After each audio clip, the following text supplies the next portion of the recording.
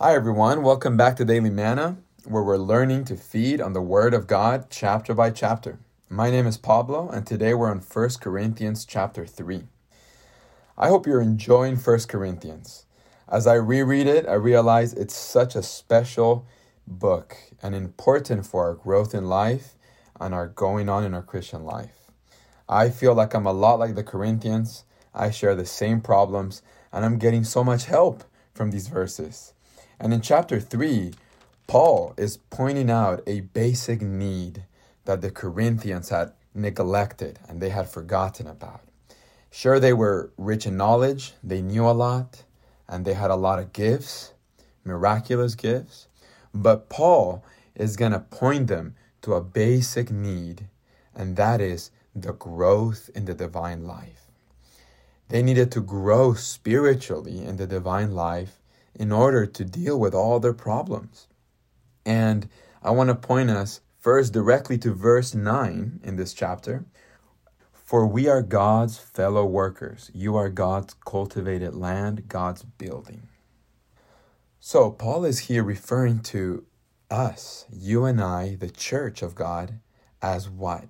As God's cultivated land or God's farm. Other translations say God's farm, God's field.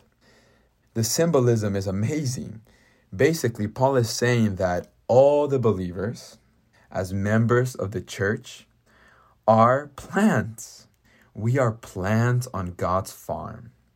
God in his economy has a farm.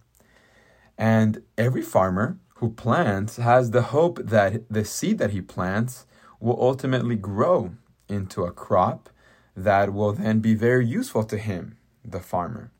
Well, God is no exception. God is the divine farmer, and he's planted us into his field so that we may grow.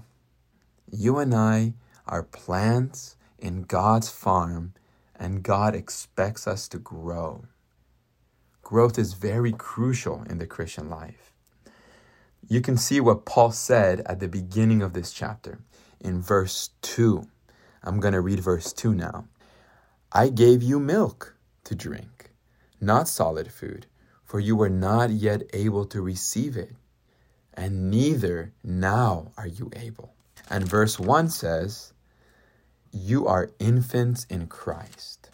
Basically, Paul is saying that the Corinthian believers had not grown since the last time he saw them. They were the same. And his heart was they would grow because he wanted to impart to them solid food, but they were only able to take milk. They were infants in Christ.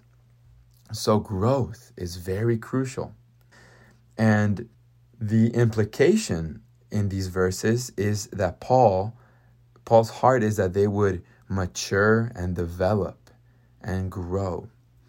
This should become something that we remember every day. Even in our prayer to the Lord, we should say, Lord, grow in me today. Lord, what about today?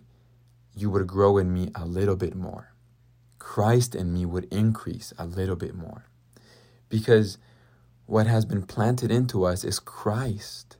Christ as the seed of the kingdom of God has been planted in our hearts, and it needs to grow. You know, people talk a lot about Christian growth. And what is the real spiritual growth? I like to point you to a verse in Colossians 2:19. I'm not going to read it, but the main thought is that in that verse, the body grows with the growth of God. So the real growth, the genuine growth, is the growth of God, is when God increases in us. God in Christ increases in us. That's the real growth. And this happens as the element of Christ is added to us. One way is by the word, like we're doing now. We're listening to something of the word. Maybe you read the word this morning, or you're going to read the word later today.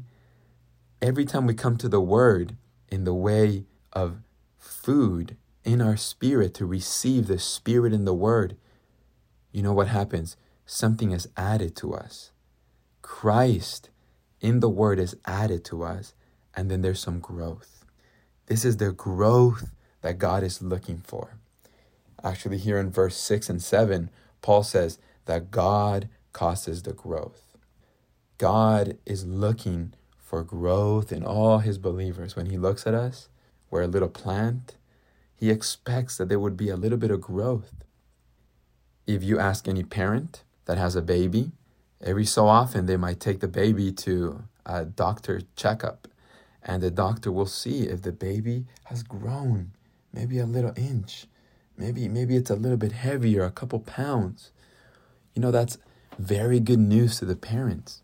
It means the baby is growing. Things are going well. That's good news. Well, in the same way, when God looks at us, when we go to God for a checkup, God should see a little bit of growth in us. We're not the same. There's some weight of Christ in us. And this happens in the daily, little by little, bit by bit. We grow. It's not from morning to evening, but is little by little, day by day. And as we do this, God gains his building. You see here at the end of verse 9, you, meaning you all, this is a plural you, all of you are God's cultivated land, God's building. So as we grow Christ, we grow God's building. God gets what he's after. If you read later in this chapter in verse 12, Paul talks about gold, silver, and precious stones.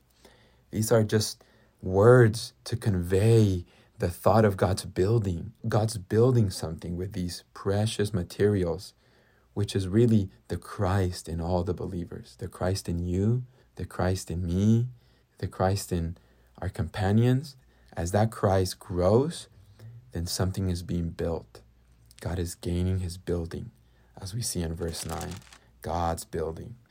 So I hope we would have this prayer in us. My prayer today is, Lord, grow in me.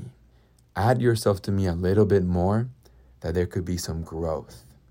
Amen. Keep enjoying the Bible, and we'll see you next time.